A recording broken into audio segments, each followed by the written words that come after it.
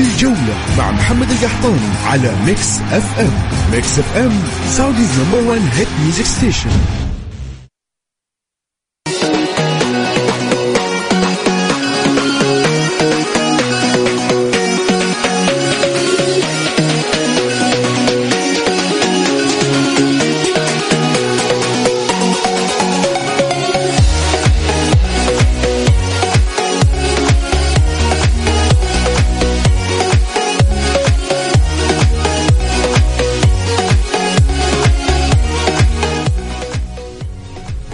السلام عليكم ورحمة الله وبركاته. أسعد الله مساكم، حياكم مستمعين الكرام في برنامجكم الجولة عبر إذاعة ميكس اف ام.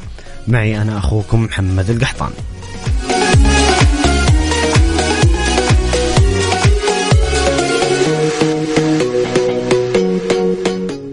انتهت يوم أمس الجولة 15 من دوري روشن السعودي بكثير من المواجهات والمباريات المثيرة والممتعة، وعلى رأسها بكل تأكيد الديربي الكبير اللي كان منتظر بشكل كبير يوم الجمعة بين الهلال والنصر. الهلال في صدارة الدوري ينتصر ب3 أهداف مقابل لا شيء، يبدع ويمتع ويقنع ويبتعد عن أقرب منافسي ب7 نقاط عن أقرب منافسي صاحب المركز الثاني، يوسع الفارق إلى 7 نقاط عن النصر.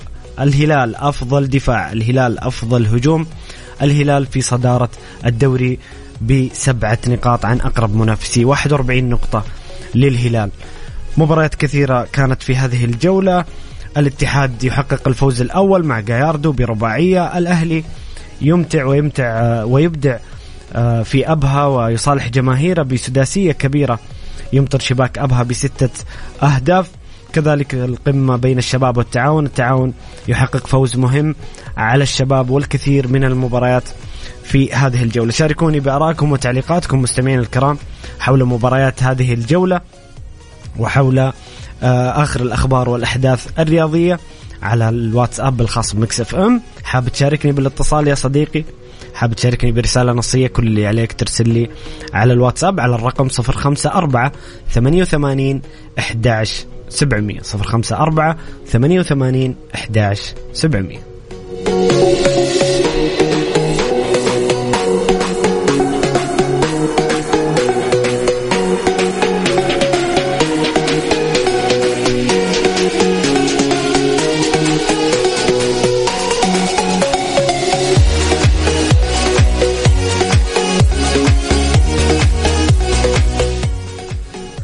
نستعرض معكم نتائج المباريات بعد نهاية الجولة. بدأت الجولة طبعا بلقاء الأهلي وأبها. الأهلي ينتصر ب6 أهداف مقابل لا شيء. الرياض والحزم تعادل سلبي 0-0. الاتحاد والخليج 4-2 لصالح الاتحاد. ضمك أيضا ينتصر على الفيحاء بنفس النتيجة 4 مقابل هدفين. الهلال ينتصر في الديربي ب3 أهداف مقابل لا شيء. الأخدود يحقق فوز مهم على الاتفاق 1-0. كذلك الطائي واصل نتائج المميزة بفوز على الفتح بنتيجة 1-0. الرائد ينتصر على الوحدة 2-0. والتعاون ينتصر على الشباب 2-1.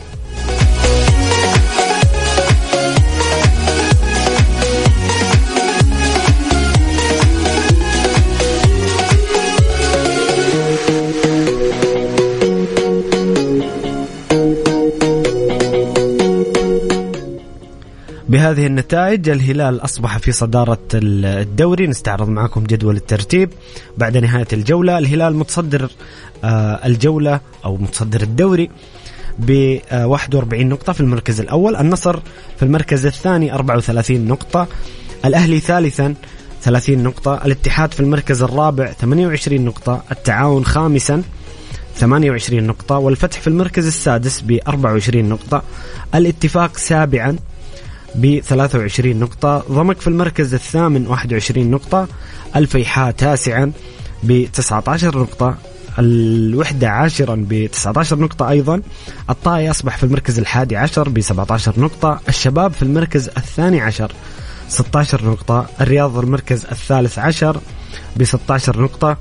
والخليج في المركز الرابع عشر 13 نقطة. الأخدود الخامس عشر 13 نقطة. أبها السادس عشر 13 نقطة. والرائد في المركز السابع عشر ب12 نقطة، والحزم في المركز 18 والأخير ب8 نقاط. هذا هو جدول الترتيب بعد نهاية الجولة الخامسة. مستمعين الكرام، أذكركم برقم التواصل، حاب يشاركنا بالاتصال أو بإبداء رأيه كرسالة نصية على الواتساب. لماذا خسر النصر ولماذا تفوق الهلال بهذه الطريقة وتفوق كامل في المباراة وانتصر بثلاثية؟ هل أصبح الهلال أقرب إلى اللقب يعني بشكل كبير، أم ما زالت هناك منافسة منتظرة في الجولات القادمة؟ كيف رأيتم مستوى جاياردو مع الاتحاد وأول فوز في الدوري؟ أيضا الجمهور الأهلاوي السداسية أمام أبها والثأر بالمعنى الكروي، كيف رأيتم الأهلي؟ لماذا خسر الشباب وتفوق التعاون؟ شاركوني بآرائكم وتعليقاتكم حول الجولة 15 وآخر الأخبار والأحداث الرياضية على الرقم التواصل على الواتساب على الرقم 054 88 11 700 054 88 11 700.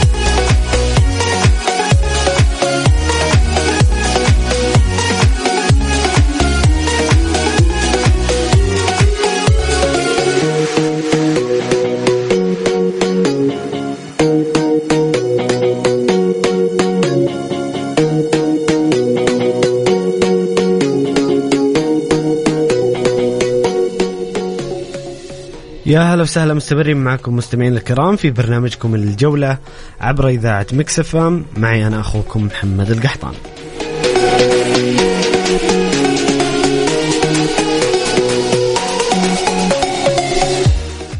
متواصلين معكم الحديث عن دورينا دوري روشن السعودي بعد نهاية الجولة 15، ويسعدني تواصلكم على الرقم التواصل الواتساب على الرقم 054 88 11 700 054 88 11 700.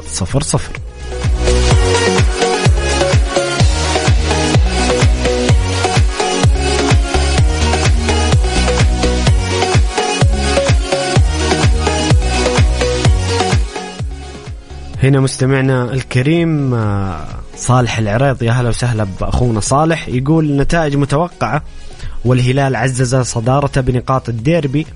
الهلال كسب النصر من داخل الملعب، والنصر كسبها إعلاميا قبل بدايتها، وهذا ما أضاع لاعبيه وقبلهم تخبيص مدربهم في تغييراته أثناء المباراة. طيب هنا مستمعنا الكريم يوسف يعقوب من الطائف، يا هلا وسهلا بيوسف، يقول السلام عليكم. عليكم السلام ورحمة الله وبركاته. يقول 1000 مليون مبروك للأهلي، وإن شاء الله فان الدوري، ولا يوجد مستحيل في عالم كرة القدم.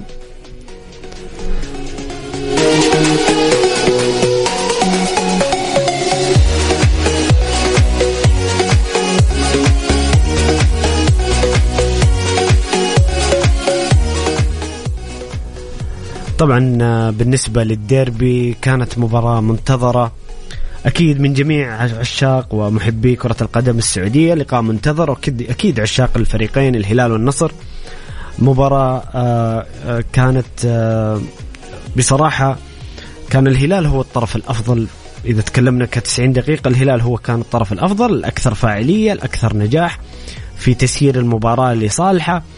الهلال صراحة أبدع وأمتع وأقنع. الآن الهلال حسم أنه يصبح بطل الشتاء، حتى مع تبقي جولتين الهلال هو بطل الشتاء في الدور الأول، الأفضل دفاع زي ما قلنا، الأفضل هجوم، الأكثر إقناعا وإمتاعا بصراحة بعد الديربي اللي كانت نتيجة مهمة بالنسبة للفريقين، ووسع الهلال الفارق إلى 7 نقاط عن أقرب منافسي النصر. بكل تأكيد النصر كانت علامات استفهام بصراحة على مستوى الفريق وأداء الفريق وكثير من الأمور الفنية في المباراة. الهلال تفوق بشكل كبير، نقدر نقول خيسوس تفوق كاسح على مدرب النصر كاسترو، والأداء قبل النتيجة كانت تعكس ذلك، وأيضا النتيجة العريضة التي سجلها الهلال في وداع استاد الملك فهد الدولي.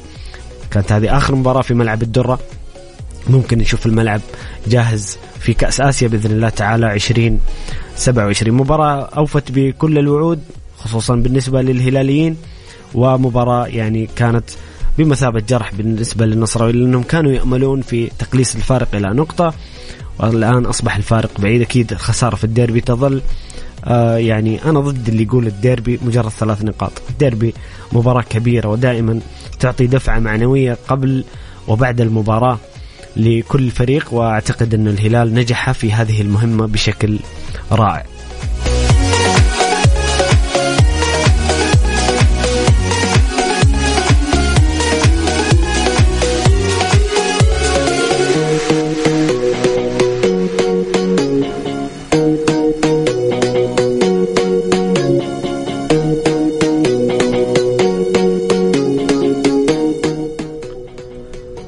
هنا مستمعنا الكريم فواز يقول فوز هلالي وجدال تحكيمي كما توقعت.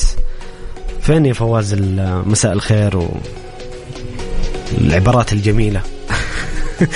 يسعد مساك فواز وكل المستمعين الكرام. يقول فوز هلالي وجدال تحكيمي كما توقعت. في حال حفاظ الهلال على صدارة حتى الجولة 30 فأستطيع أن أقول أن الدوري للهلال، و3 من توقعاتي كانت صحيحة.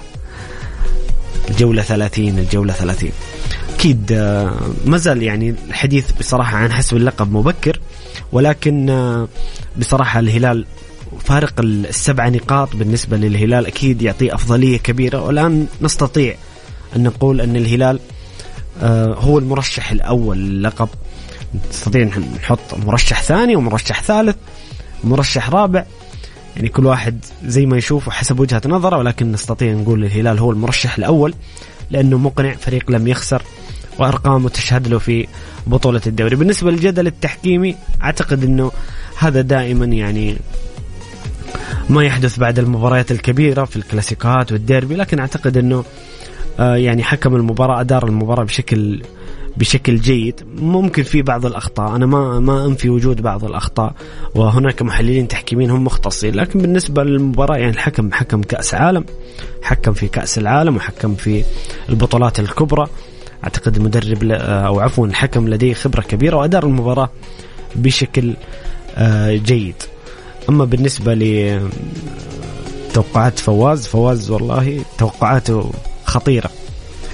طيب يقول سبب خسارة النصر هو المدرب كاسترو وافتقاره لحلول التهديف. بصراحة هذا ما يعني نتكلم بشكل أكثر وبناخذ آراءكم وتعليقاتكم مستمعين الكرام حول هذا الأمر.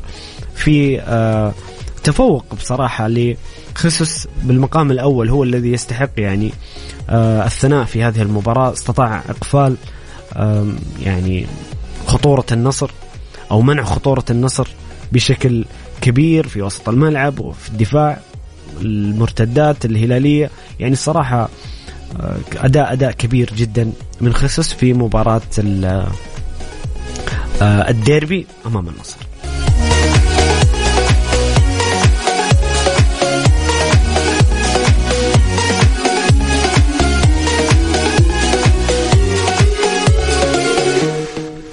هنا مستمعنا الكريم أبو عمران، يا أهلا وسهلا يا أبو عمران، يقول أعتقد أنه كان الخيبري أفضل يلعب من فوفانا، وكذلك لو لعب ماني من الشوط الأول من ناحية البريك بدلا من أمام سعود اللي كان صعب المرور منه. والله أتفق، نظرة فنية كبيرة من أبو عمران. هو فعلا يعني كانت قوة النصر في المباريات أغلب مباريات الدوري كان وجود عبد الله الخيبري مع أوتافيو وبرزوفيتش. في هذه المباراة فضل أنه يلعب فوفانا يعني الفترة الأخيرة علامات استفهام كبيرة، رغم أنه ترى بدأ في البطولة العربية بشكل قوي مع النصر، لكن انخفض مستواه. يعني عبد الله الخيبري كان يعيش فورمة جيدة.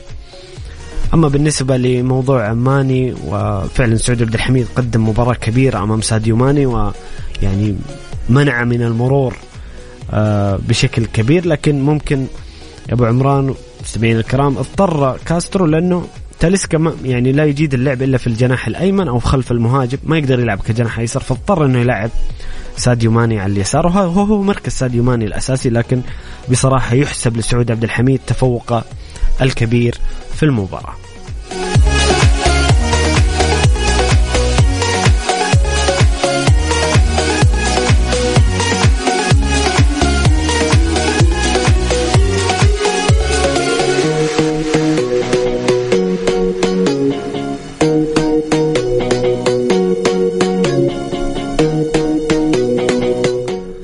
هنا أخونا الجميل أبو عمر من السودان يقول حياك الله طبعا يا أبو عمر، منورنا.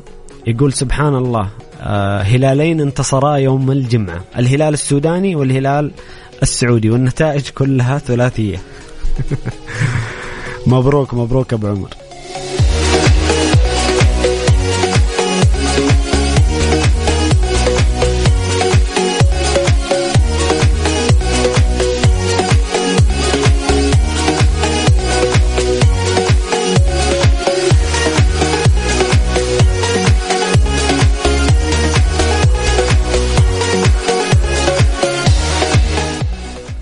هنا مستمعنا الكريم حمد يقول فقط بالهلال اللاعب الذي يحصل على كرت أحمر ساذج ويتوقف عدة مباريات بلا سبب يصبح بعيون الجماهير سوبرمان، بل أن اللاعب يطلب من رئيس النادي بغرفة الملابس مكافأة ضخمة للعموم فيحصل على الموافقة بدلا من العقاب أو العتاب كما يحصل في بقية الأندية. هل كان يستطيع اللاعب فعل ذلك بأيام الأمير عبد الرحمن مساعد مثلا؟ لا. لو كان الكابتن هو صالح النعيم هل كان يجرؤ على الخروج عن النص بالملعب؟ لا. فماذا تغير مؤخر؟ سؤال محايد والله. أولا يا هلا وسهلا يا حمد، أنا أتفق معك في أمر واختلف معك في أمر. بالنسبة لي أنه بس في الهلال لا، في أندية يعني مختلفة ممكن يحدث فيها هذا الأمر. بالنسبة لتصرفات علي البليهي، أنا واضح من كلامك أنك تقصد علي البليهي. أنا بالنسبة لي يعني لا أحبذ مثل هذه التصرفات. كرة القدم تظل فرصية، والانتصار يجب أن يكون الرياضي بشكل عام في شتى الرياضيات وشتى الألعاب يكون لديه الفروسية بعد الانتصار والتواضع بعد الانتصار. وأنا بالنسبة لي تصرفات علي البليهي يعني غير مقبولة للأمانة.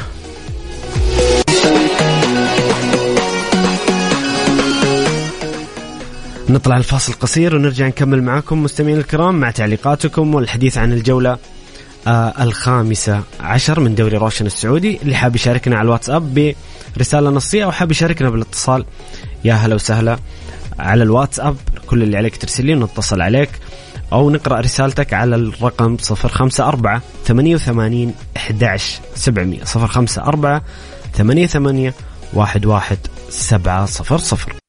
الجولة مع محمد القحطاني على ميكس اف ام. ميكس اف ام سعوديز نمبر 1 هيت ميوزك ستيشن.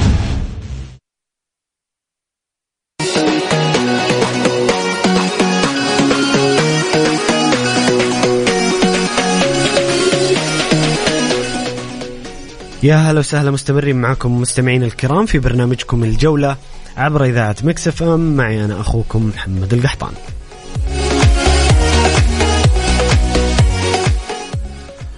نروح الاتصال مع مستمعنا الكريم أيمن. يا هلا وسهلا.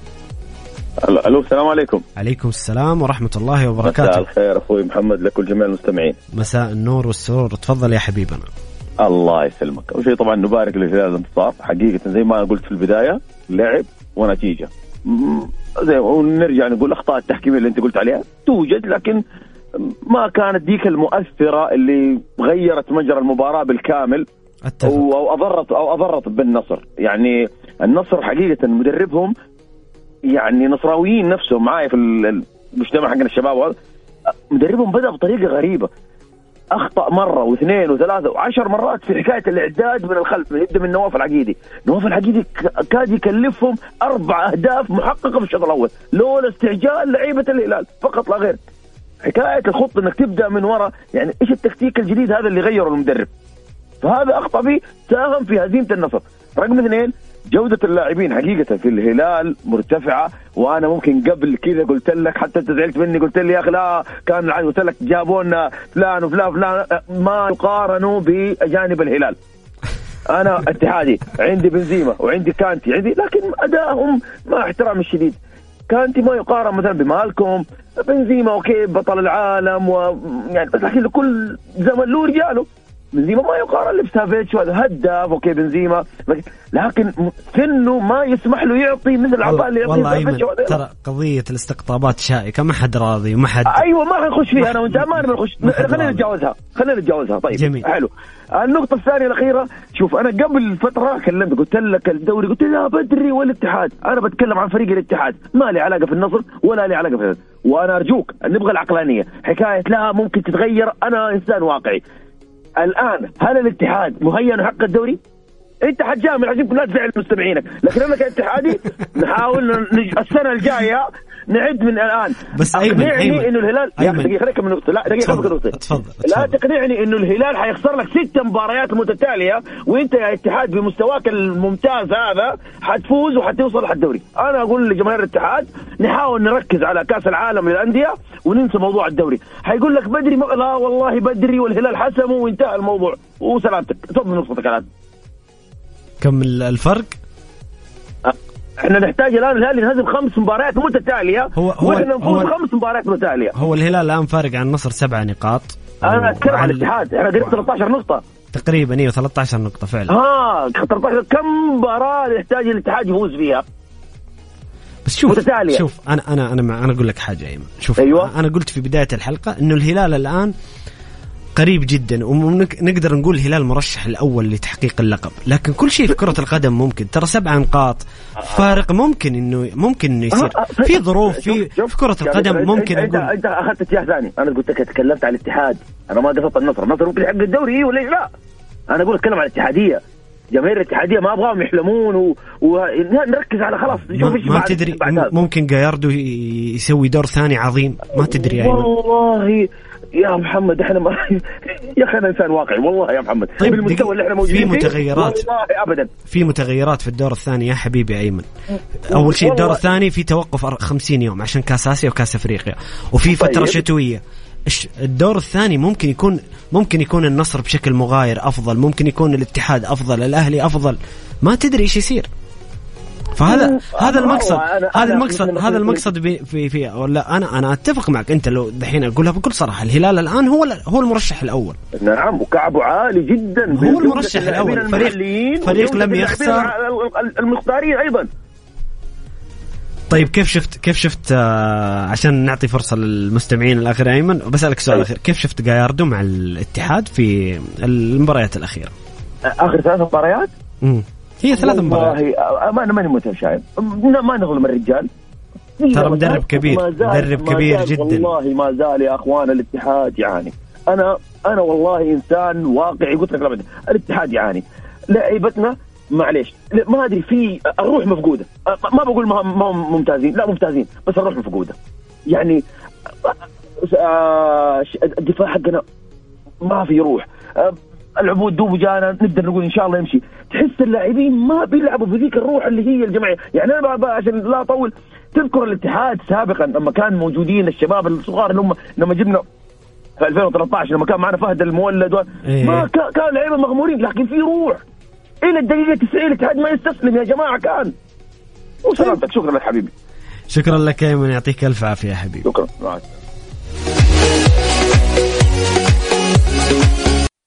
الجولة مع محمد القحطاني على ميكس اف ام. ميكس اف ام سعوديز نمبر 1 هيت ميوزك ستيشن.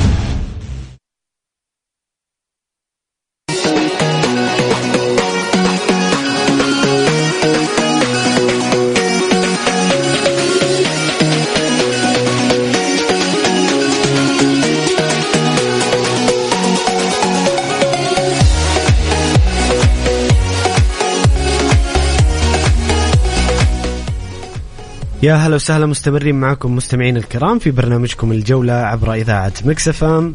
معي أنا أخوكم محمد القحطاني.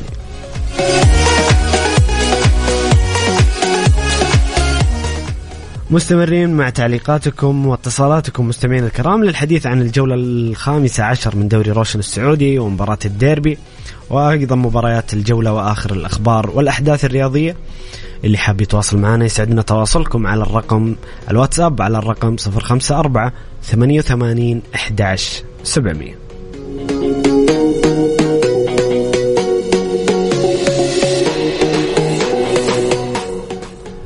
هنا مستمعنا الكريم حامد الحربي يقول السلام عليكم أخي محمد. عليكم السلام ورحمة الله وبركاته. يقول من مصلحة الكرة السعودية فوز الهلال لأنه يمثل المملكة العربية السعودية خير تمثيل، ومن مصلحة الدوري هزيمة النصر حتى تشوف منافسة قوية على المركز الثاني، عفوا المركز الأول. لا يا حامد معليش، مبروك الفوز وانت مبسوط ومتصدر الدوري، بس معليش لا مصلحة الكرة السعودية ما لها علاقة في المركز الأول والثاني ومين يفوز ومين ينهزم بشكل عام، سواء هلال، نصر، أهلي، اتحاد، شباب، تعاون، فتح، ما لها علاقة. أي نعم ممكن نتكلم أنه من مصلحة الدوري التنافسية، تقارب المستويات، تقارب النقاط، أتكلم على 18 مركز مش الصدارة فقط، هذه من مصلحة الدوري. لكن فوز فريق معين على فوز فريق معين، سين على صاد أو صاد على سين، ما لها علاقة. كامل الاحترام والتقدير. طيب هنا مستمعنا الكريم يقول وش رأيك في تيف النصر عميد العالمية؟ واضح انك تطقطق يا حبيبنا، يا ليت تكتب اسمك وتشاركنا يا حبيبنا بالاسم. بالنسبة للتيفو، والله مسألة التيفو شائكة، خصوصا في مباراة الديربي، مباراة الاتحاد والأهلي والاتحاد، أو النصر والهلال والنصر. يعني استفزاز أحيانا نتائجه غير جيدة. طيب هنا أبو عمران يقول بصراحة أبها مع يوسف المناعي بيرتكب أخطاء ودفاع متقدم، النتيجة 14 هدف في 3 مباريات، ممكن تعطينا رأيكم؟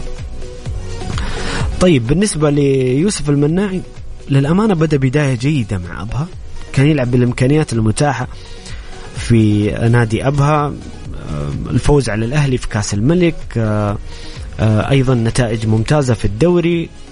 بعدها يعني قرر يغير التكتيك بطريقة غريبة، يعني التكتيك اللي بنتكلم عن مباراة الأهلي وأبها بشكل أكبر، لكن التكتيك اللي لعب فيه قدام الأهلي غريب جدا، كان يلعب دفاع متقدم جدا، والأهلي لديه لاعبين يعني لديهم جودة عالية في المساحات، في واحد ضد واحد، تكلم عن ماكسيمان وفراس بركان ورياض محرز وفيقا. وعوقب يوسف المناعي أنا أحمل نتيجة مباراة أبها الكبيرة بشكل كبير، هو المسؤول الأول عن هذه النتيجة. نعم قد يكون هناك أخطاء فردية من اللاعبين، لكن اللعب بطريقة أنهت المباراة من الشوط الأول، ويعني ما جنى أبها من هذا التكتيك نتيجة كبيرة جدا، 6 أهداف يعني استقبلها، كان يعني اختيار وقرار غريب من يوسف المناعي. طيب هنا مستمعنا الكريم حمد يقول بالنسبة للديربي نبارك للهلال، ولكن بالأرقام المنطقة النصر سجل هدفين خلال 12 دقيقة، ألغيت بداية التسلل، وهذه بنظري فرصة مواتية كادت تنقل المباراة للنصر في ظل خلل دفاعي هلالي واستقبال الحارس الهدفين لولا الإلغاء. وبعدها ب8 دقائق نجا الهلال من ضربة جزاء كادت أن تكون القاضية لو احتسبت مع الأهداف الملغية، لذلك النصر لم يكن بأفضل حالاته، ولكن كاد أن يتقدم ويصعب المباراة. وحتى بأرقام استحواذ التمريرات وعدد مرات تسلل بالمنطقة كان الأكثر بوضوح، لذلك نبارك للهلال ونقول النصر لم تكن سيئا لدرجة الندم، فهذه هي كرة القدم. طيب احترم كل الآراء.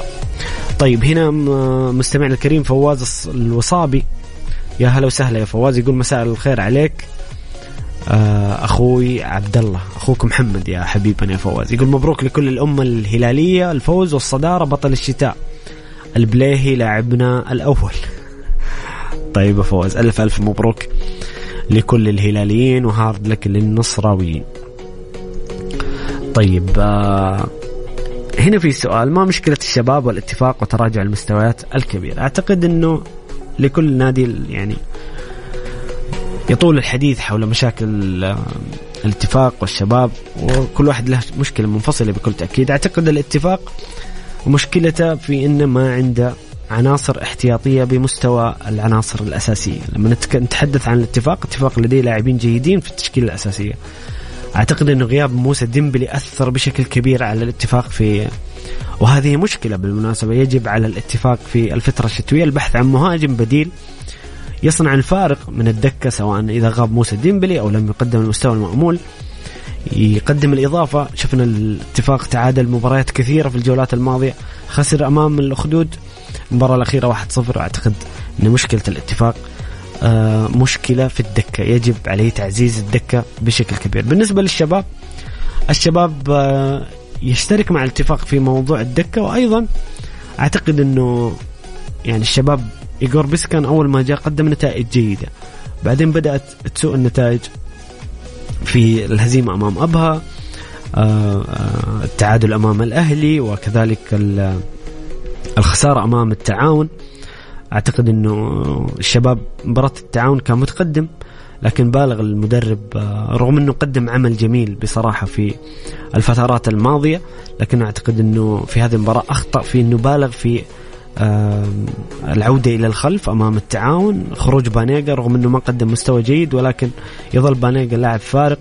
يعني أدار المباراة في الشوط الثاني بشكل غير جيد، وشاموسكا تفوق بأمانة في الشوط الثاني بالنسبة للتعاون وقلب المباراة. لكن نتكلم عن الشباب يحتاج إلى الصبر والوقت. نتكلم عن المدرب لم يكن موجود يعني في المعسكر الإعدادي، لم يكن هو من اختار الصفقات، جاء بعد الجولة الخامسة، نتكلم جاء في الجولة السادسة، لذلك الحكم عليه يعني نعطيه الوقت. الأحكام الآن يعني خلونا نقول ظالمة. ممكن الرجل مع الفترة القادمة يكون في معسكر في التوقف، يختار بعض اللاعبين في الفترة الشتوية. طبعا الشباب أكيد يحتاج في الفترة الشتوية إلى تعزيز، وبعدها نقدر نحكم على عمل المدرب وعلى الشباب والاتفاق أيضا بشكل عام.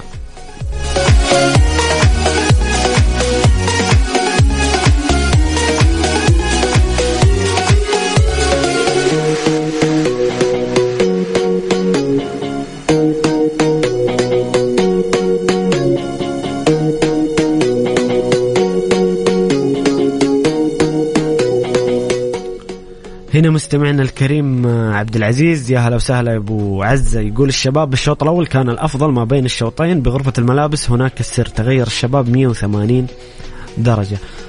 اتفق معك عبد العزيز، وهذا اللي تقريبا انا قلته قبل شوية، انه الشباب لعب شوط اول ممتاز، كان متقدم لكن بالغ في التراجع في الشوط الثاني، واعطى التعاون فرصة وجرأة انه يتقدم على ملعبه ويهاجمه ويسجل هدفين بدون أي ردة فعل. يعني هذا مختصر ما حدث في مباراة القمة بين الشباب والتعاون.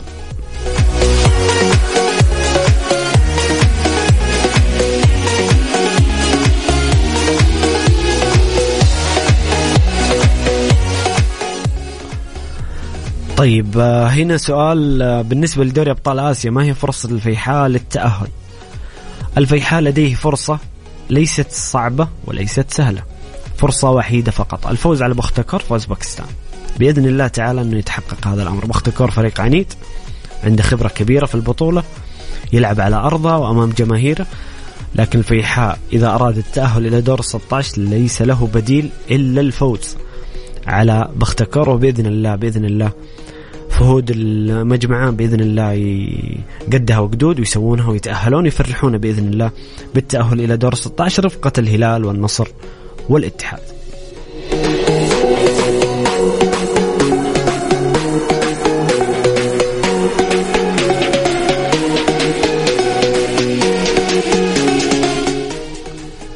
هنا أيضا سؤال، كيف ترى عودة حجازي إلى الفريق وهل سيكون موجودا في المونديال؟ أكيد عودة أحمد حجازي مهمة جدا بالنسبة للاتحاد، خصوصا أنه كأس العالم يستطيع الاتحاد اللعب بالعشرة الأجانب الموجودين، جوتا وحجازي سيكونوا موجودين في قائمة الاتحاد في المونديال بإذن الله تعالى.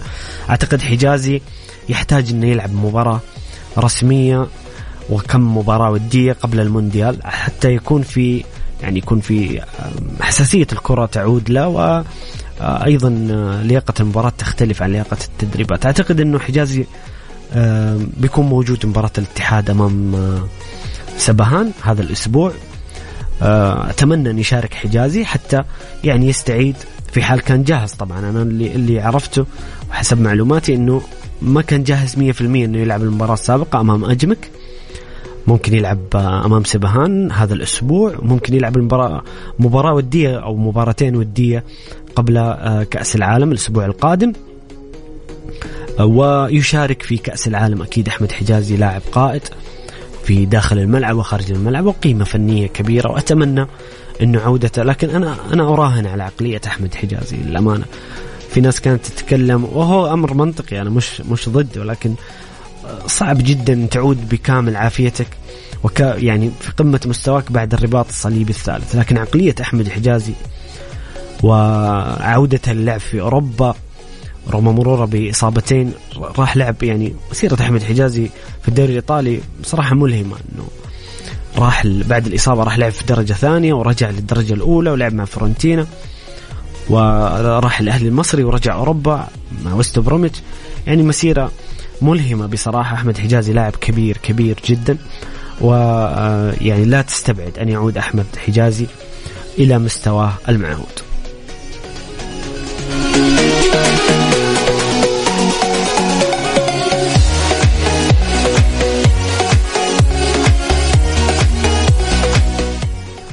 طيب ناخذ تعليق أخير قبل نهاية الساعة الأولى من برنامجكم الجولة. السلام عليكم. عبد الله يقول عليكم السلام ورحمة الله وبركاته. يا هلا وسهلا يا عبد الله. يقول بالنسبة للديربي بصراحة كان مخيب للآمال، توقعنا ندية وإثارة أكبر، لكن شفنا مباراة استحوذ فيها الهلال بشكل كبير بسبب توتر لاعبين النصر الغريب من بداية المباراة، وأيضا ضغط الهلال العظيم اللي ما ترك للنصر فرصة لفرض أسلوبه. أيضا أحمل هذه الخسارة بشكل كبير لكاسترو، كان بالإمكان إشراك الخيبري أساسي بدل فوفانا وتحرير بروزوفيتش، وأيضا الخطأ الكارثي بخروج لجامي ودخول مران كانت القشة التي كسرت ظهر البعير وكادت تؤدي بالمباراة لنتيجة كبيرة. جميل عبد الله، التفاصيل التكتيكية العميقة تجدها عند مستمعين الكرام بشكل مميز بصراحة. أنا يثلج صدري مثل هذه التعليقات الفنية البعيدة اللي فيها واقعية، اللي تتكلم عن أرض الملعب والتفاصيل الفنية للمباريات. مستمعين الكرام، وصلنا إلى نهاية الساعة الأولى من برنامجكم الجولة. بإذن الله نكمل مع تعليقاتكم واتصالاتكم في الساعة الثانية، الحديث عن الجولة 15 من دوري روشن، وكذلك آخر الأخبار والأحداث الرياضية، وأيضا نطرح معكم قرعة اليورو ونأخذ آراءكم في قرعة اليورو القادم في ألمانيا، البطولة المنتظرة في الصيف القادم. خليكم قريبين، خليكم على السمع، لا تروحون بعيد. فاصل ونعود لكم، ونذكركم برقم التواصل طبعا اللي حاب يشاركنا في الساعة الثانية على الواتساب أو بالاتصال على الرقم 054 88 11 700 054 88 11 700.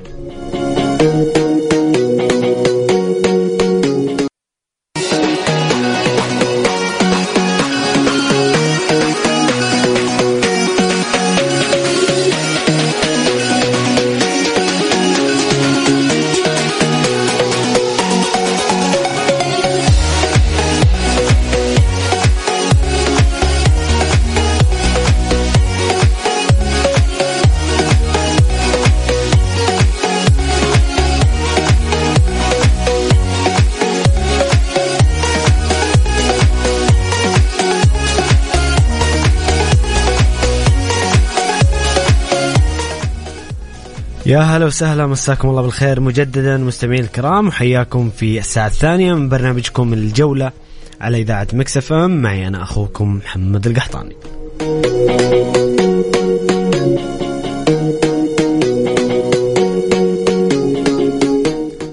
متواصلين مع تعليقاتكم واتصالاتكم للحديث عن الجولة 15 من دوري روشن السعودي، الجولة المثيرة بكل تفاصيلها، حديث عن الديربي الكبير بين الهلال والنصر وباقي أيضا مباريات الجولة.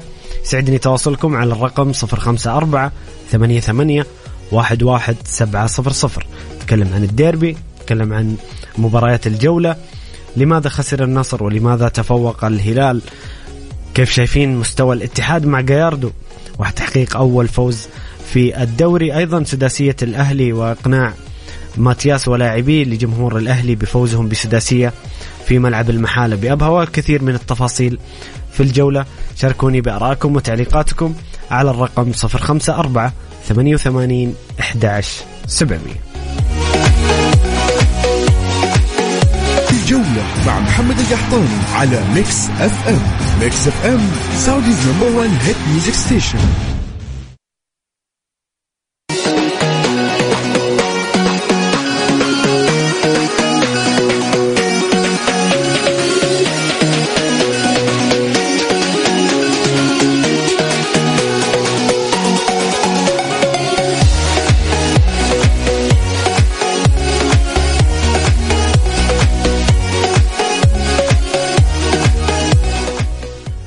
يا هلا وسهلا، مستمرين معكم مستمعين الكرام في برنامجكم الجولة على إذاعة ميكس اف ام. معي أنا أخوكم محمد القحطاني.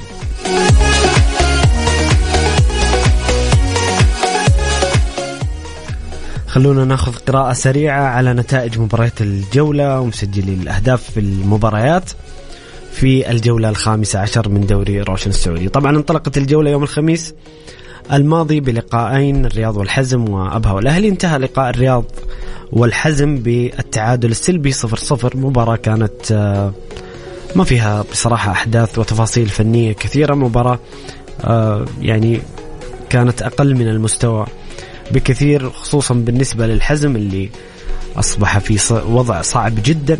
نتكلم عن الحزم، أصبح في المركز الأخير ب8 نقاط بفارق فوز الرائد جعل لديه 12 نقطة وفارق 4 نقاط. الحزم الآن يعيش في خطر في مركزه، ويجب أن تتغير الأمور وإلا شبح الهبوط قادم لا محالة. بالنسبة للرياض، الرياض حقق فوز مهم الجولة الماضية، التعادل، الآن هو في المركز 13 ولكن ليس ببعيد أيضا عن مراكز الهبوط، يجب أن يكون التحسن أكثر فأكثر. في المباراة الأخرى الأهلي يمطر شباك أبها بسداسية بمعنى الثأر الكروي. الأهلي يقنع ويمتع محبيه بفوز عريض ومتعة كبيرة جدا على مرمى أبها. طبعا سجل جابرييل فيغا دقيقة 20، فراس البراكان دقيقة 22 ودقيقة 29، فرانكي سيد دقيقة 38.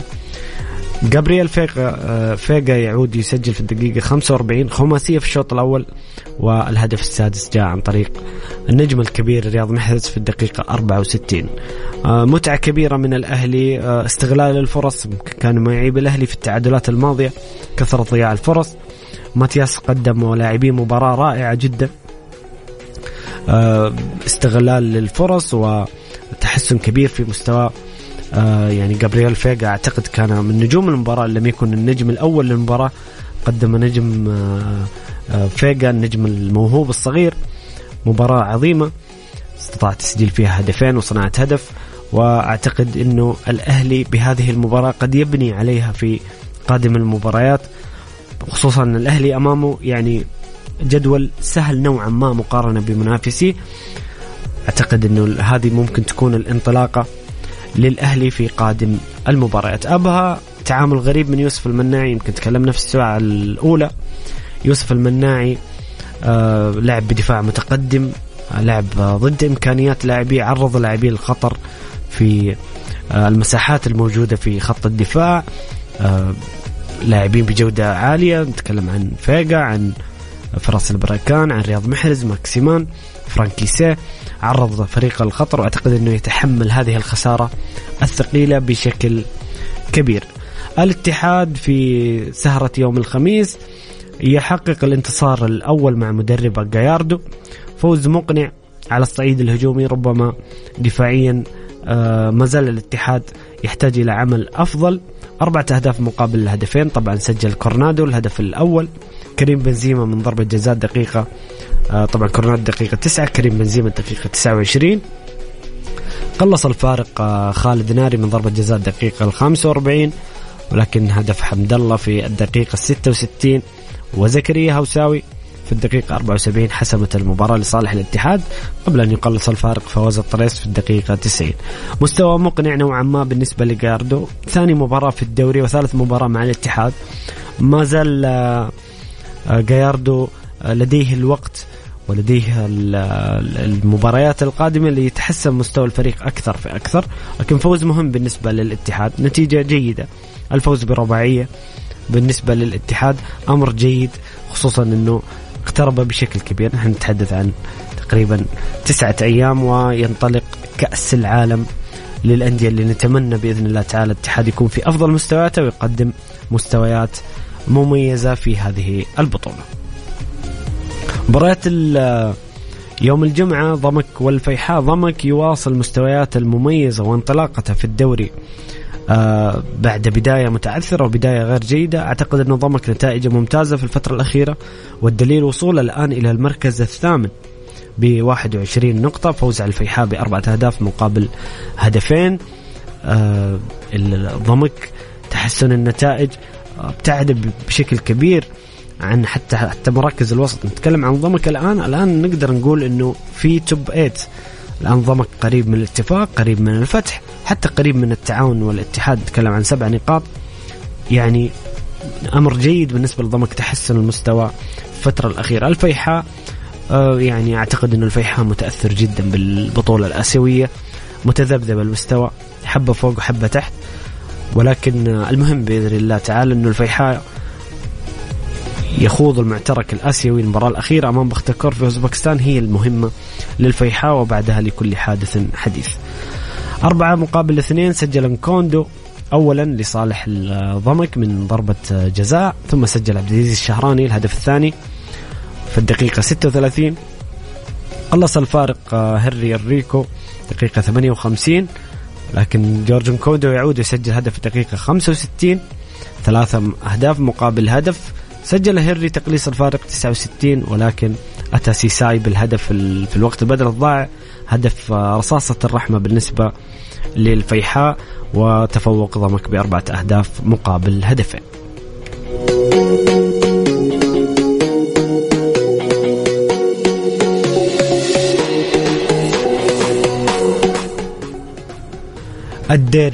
الديربي الكبير اللي كان منتظر من جميع الجماهير وخصوصا جماهير الهلال والنصر. الهلال يتفوق ب3 أهداف مقابل لا شيء. الهلال يصبح الأفضل في الدوري، بطل الشتاء حتى قبل حسم الدور الأول بجولتين.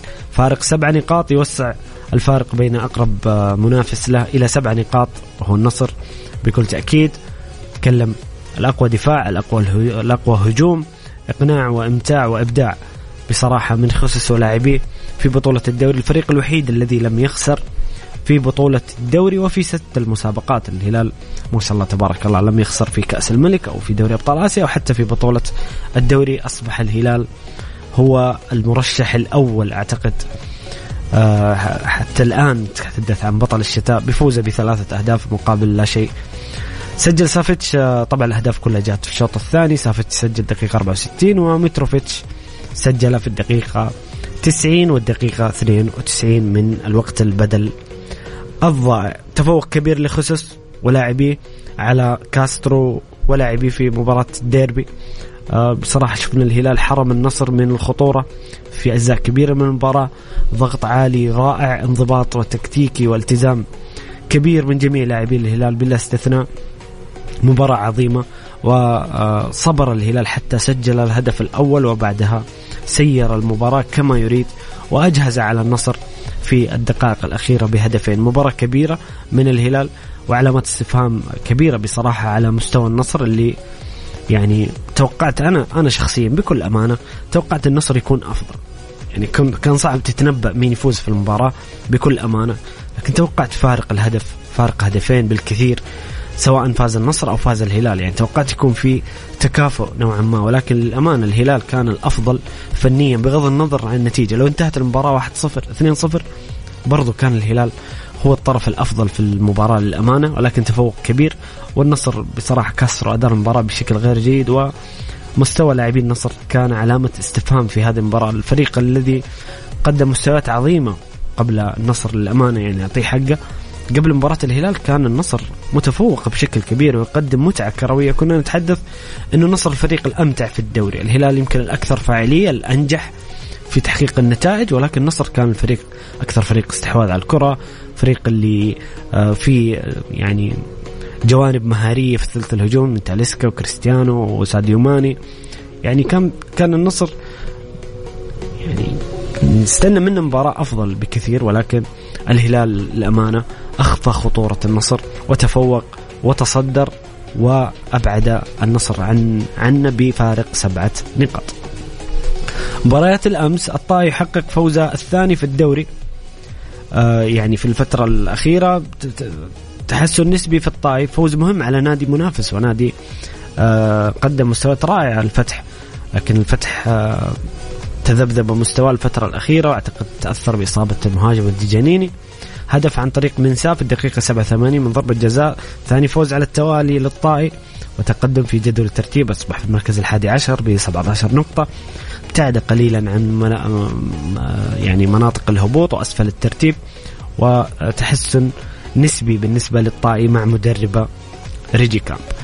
الاتفاق يخسر أمام الأخدود في نجران بهدف أندري بوركا في الدقيقة 73. الأخدود أيضا ليس في وضع جيد في جدول الترتيب، هو في المركز 15 بنفس النقاط مع أبها 16، الرائد 17 12 نقطة، ما زال في وضع خطر من ناحية جدول الترتيب. ولكن إحقاقا للحق كنا نقول من بداية الدوري الأخدود أحيانا كان يقدم كرة جميلة، كان يقدم مستويات مقنعة، ولكن لم يكن يحقق نتيجة أو نتائج جيدة.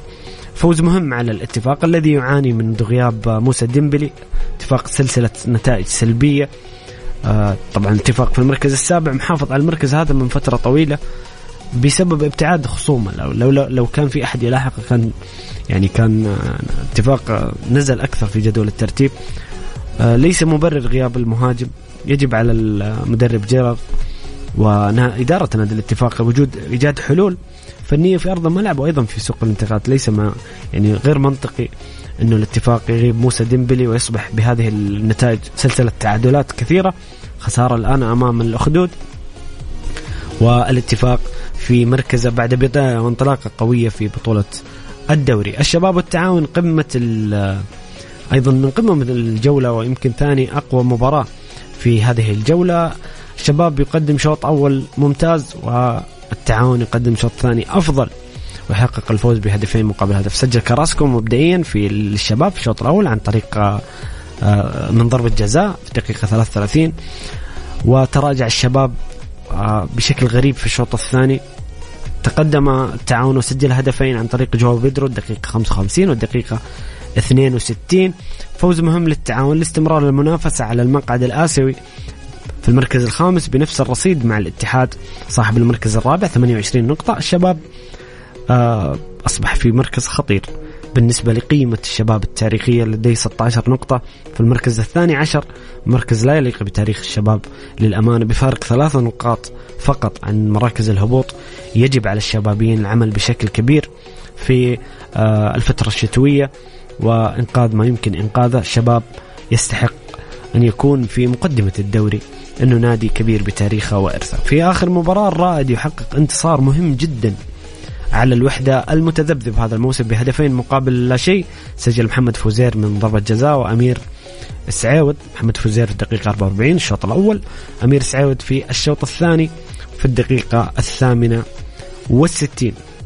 فوز مهم للرائد. أي نعم الرائد في المركز 17 ولكن يحتاج إلى الآن لديه فارق نقطة عن أبها والأخدود الخليجي اللي يسبقونه في جدول الترتيب. الرائد ممكن يتحسن وضعه وينطلق من هذه المباراة إذا أراد الابتعاد عن شبح الهبوط. أكيد لديه أمامه عمل فني كبير، وأيضا في الفترة الشتوية اللي ينقذ الفريق من النتائج السلبية والمركز القبل الأخير الذي يعيش في الرائد كان بين المركز الأخير والقبل الأخير الفترة الماضية. أكيد هذا الأمر غير مرضي بالنسبة لعشاق وجماهير الوحدة. في المركز العاشر الوحدة بصراحة وكأنه رضي بأن يكون في وسط الترتيب، فريق تشعر بأنه ليس لديه هدف للأمانة، حبة فوق وحبة تحت، متذبذب المستوى. يوم يفاجئك الوحدة ويفوز ويحقق نتائج إيجابية، ويوم يعني يخسر من فرق ربما أقل منه فنيا. أنا لا أتحدث عن المباريات اللي ممكن في أندية أقوى منه فنيا وعناصريا، ولكن الوحدة فريق قريب هذا الموسم، ويجب أن يكون هناك عمل يوازي قيمة الوحدة التاريخية، واللي دائما يعني الوحدة دائما في بداية التاريخ نتكلم الوحدة من المنافسين دائما على الألقاب، وفريق يعني لديه ثقله في بطولة الدوري. هذه كانت النتائج وقراءة سريعة لمباريات الجولة 15 من دوري روشن. أكيد ننتظر متعة أكبر وتنافسية أكبر في الجولات القادمة. نطلع الفاصل قصير، نرجع نكمل مع تعليقاتكم وحديثكم عن دوري روشن. يحب يشاركنا بالاتصال أو برسالة نصية، وبعد ذلك نتحدث أيضا عن قرعة اليورو اللي حاب أسمع آراءكم فيها وتوقعاتكم لهذه البطولة القارية الأجمل على صعيد المنتخبات في الصيف القادم. استعرضها معكم بعد الفاصل. شاركوني بآراءكم وتعليقاتكم على الرقم 054 88 11 700 054 88 11 700.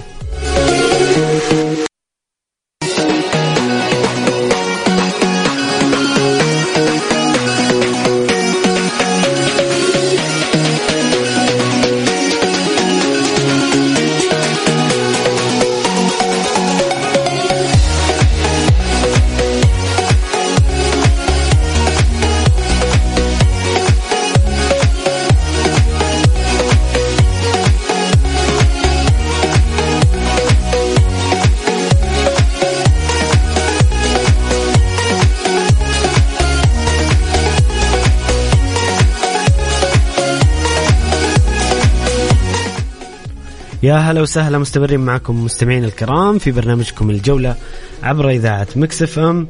معي أنا أخوكم محمد القحطاني.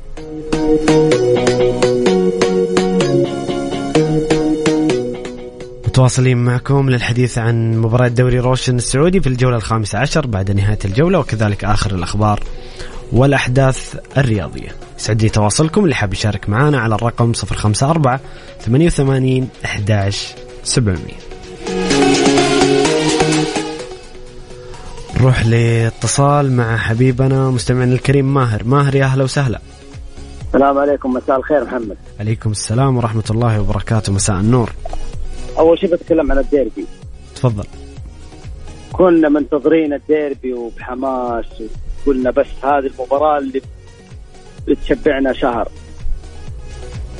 ممتاز. كان آخر 5 دقائق كان في لعب في الديربي بس، ولا طول المباراة كانت تمثيل، استفزازات. يا أخي إحنا جينا نبغى نستمتع بالمباراة، للأسف خذلونا النصر والهلال. الفريقين خذلونا في المباراة، اللعيبة كانوا خارج جو المباراة إلا آخر 5 دقائق. بس الهلال أخذ اللي يبغاه من المباراة يعني. ايوه اخذ، بس انا اقول لك احنا كنا انا كمشجع. شوف انا اتفق معاك انه المباراه كنا نامل انها تكون ممتعه اكثر، كنا نبغى نشوف مباراه احلى بصراحه، لكن للاسف يعني ممكن اللي كنت خايف منه واللي انا مستغرب للسيناريو هذا، الحكم اللاتيني لا زال موجود، وهو أسوأ ما هو موجود في دورينا. والله تفرجت مباراه حكمها محمد الهويش، مع احترامي الكامل له انه ما هو جدير يدير مباريات في الدوري المحترفين، لكن كان افضل من جميع الحكام اللاتينيين اللي مروا على الدوري. والله ما ادري ايش قصه الحكام اللاتينيين. هذا الحكم حكم كاس عالم يا ماهر. هذا حكم لنا كمباراة السعودية ومصر في كاس العالم 2018 لما فزنا 2-1. في حكم مالي او من غانا، حكم ممتاز صراحه، كان حكم الديربي انا اشوفه حكم ممتاز. انا على قياسك، كان في حكم من مالي او غانا كان يحكم مباريات كاس العالم 2018. الان الحكم مشطوب سيء جدا. طيب انا اتكلم عن حكم مستمر يحكم مباريات كبيره من 2018، 5 سنوات وهو موجود في المستوى العالي حكم. شفنا عندنا بس بعد خلينا يا ماهر من التحكيم. الله يرضى عليك. لا بالعكس، هذا مادة دسمة. أنا قبل مباراة الأهلي والشباب اتصلت، كان عبد العزيز موجود، قلت له أنا بس أخاف من الحكم اللاتيني. فعلا مباراة الأهلي والشباب صح أن الأهلي كان سيء، لكن حكم ضيع مباراة مضية. فأنا أقول لك يعني 6-0 كانت حلوة يا ماهر. حلوة، أنا معك، حلوة، الفريق كويس، لكن في مباريات سهلة كانت بالنسبة لنا تفرق يعني تفرق النقاط، وهذا بسبب سوء الحكام. يعني انا ما اسمي له سوء الحكام، بس ما ابغى اسمي شيء ثاني عشان انت ما تسال. طيب ما والله انا اتمنى انه خلاص بعد اذا في حكام لاتينيين، والله حكم المحلي ارحم من اللاتيني صراحه. والله شوف في حديث يعني من بعض المصادر، ان شاء الله انها تكون صحيحه، انه بيكون في حكام موجودين في الدوري خلاص يحكمون الدوري بشكل دائم، يعني كل حكام خاصين، حكام اوروبيين. فنقول كل شيء بس يحتاج صبر، كل شيء بيتحسن ان شاء الله. قول يا رب بس ان شاء الله يا رب ان شاء الله. احنا ترى انا كنت اقول لك اتمنى اشوف منتخبنا في نهائي كاس اسيا. لا انا ما اتمنى اشوف منتخبنا نهائي كاس اسيا، انا اشوف منتخبنا اخذ كاس اسيا ونلعب على ادوار نهائيه في كاس عالم. خلاص طموحنا تغير اكيد. يعني احنا في اشياء ما كنا نتوقع ان نسمع فيها مو نشوفها، صرنا نشوفها عندنا هنا موجوده، فطموحنا تغير خلاص. احنا نبغى دور نهائيه في كاس عالم، ما نبغى كاس اسيا، هذا بسيط ان شاء الله.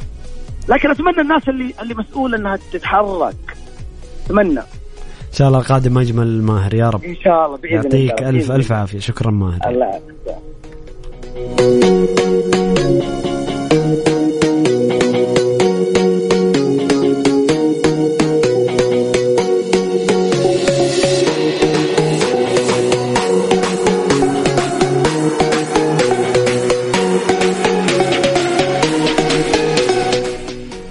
هنا مستمعنا الكريم أبو عمران يقول اتفق معك حجازي وشرحيلي قامة كبيرة والاتحاد تأثر بهم كثيرا، ولو كانوا موجودين كان اختلف الاتحاد كثير بكل تأكيد. يعني نتحدث عن أحمد حجازي وأحمد شرحيلي اللي أسأل الله له الشفاء والعودة في أسرع وقت ممكن. أكيد تأثر الاتحاد بهذا اللاعبين اللي حققوا الدوري، هم موجودين في دفاع الاتحاد لاعبين ممتازين، لكن إن شاء الله الحاليين فيهم الخير والبركة. إن شاء الله حجازي راجع ونشوف الاتحاد في كأس العالم، وهو المهم الآن الحديث كله عن كأس العالم للأندية. الاتحاد في أفضل حلة ممكنة، وفعل التوفيق ويشرف الوطن في هذه البطولة المهمة.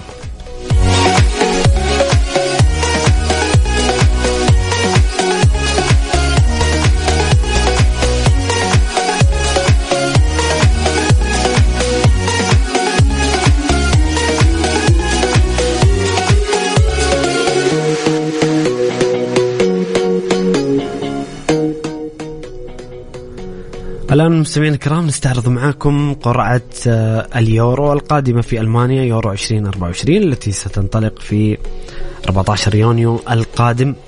بطولة من أجمل البطولات إن لم تكن الأجمل بنظر الكثيرين من ناحية البطولات القارية للمنتخبات. أكيد بطولة أوروبا تضم نخبة اللاعبين. قرعة أجريت يوم أمس، سفرت عن النتائج اللي بنستعرضها معاكم الآن.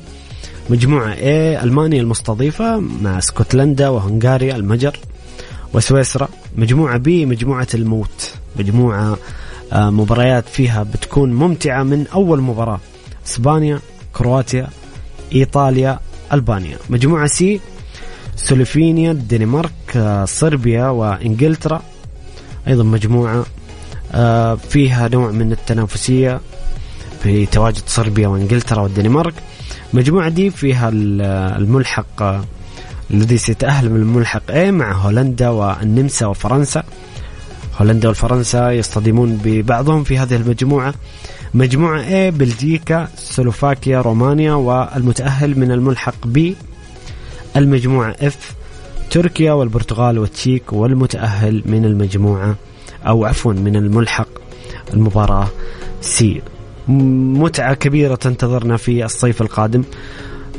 اللي يشكي من ان الصيف بيشتاق للكورة بيكون ما في كورة، اليورو بتشبع الكورة. بعد نهاية الدوريات مباشرة راحت تقريبا لمدة أسبوع أو إلى 10 أيام تقريبا بالضبط، ثم مع نهائي دوري الأبطال ستنطلق هذه البطولة في ألمانيا، بطولة اليورو 2024 في ألمانيا. ومتعة أكيد منتظرة كبيرة جدا. مجموعة بي تحديدا بتكون مباريات يعني أطراف ممكن نشوفها في النهائي، فما بالك أنها تخرج من دور المجموعات. تتكلم عن أسبانيا وكرواتيا وإيطاليا. متعة كبيرة منتظرة. أكيد أنه في فوارق فنية تميل لصالح المنتخبات، لكن أعتقد بنشوف تنافسية كبيرة خصوصا في الأدوار الإقصائية من البطولة، وسنستمتع بشكل كبير في هذه البطولة في الصيف القادم.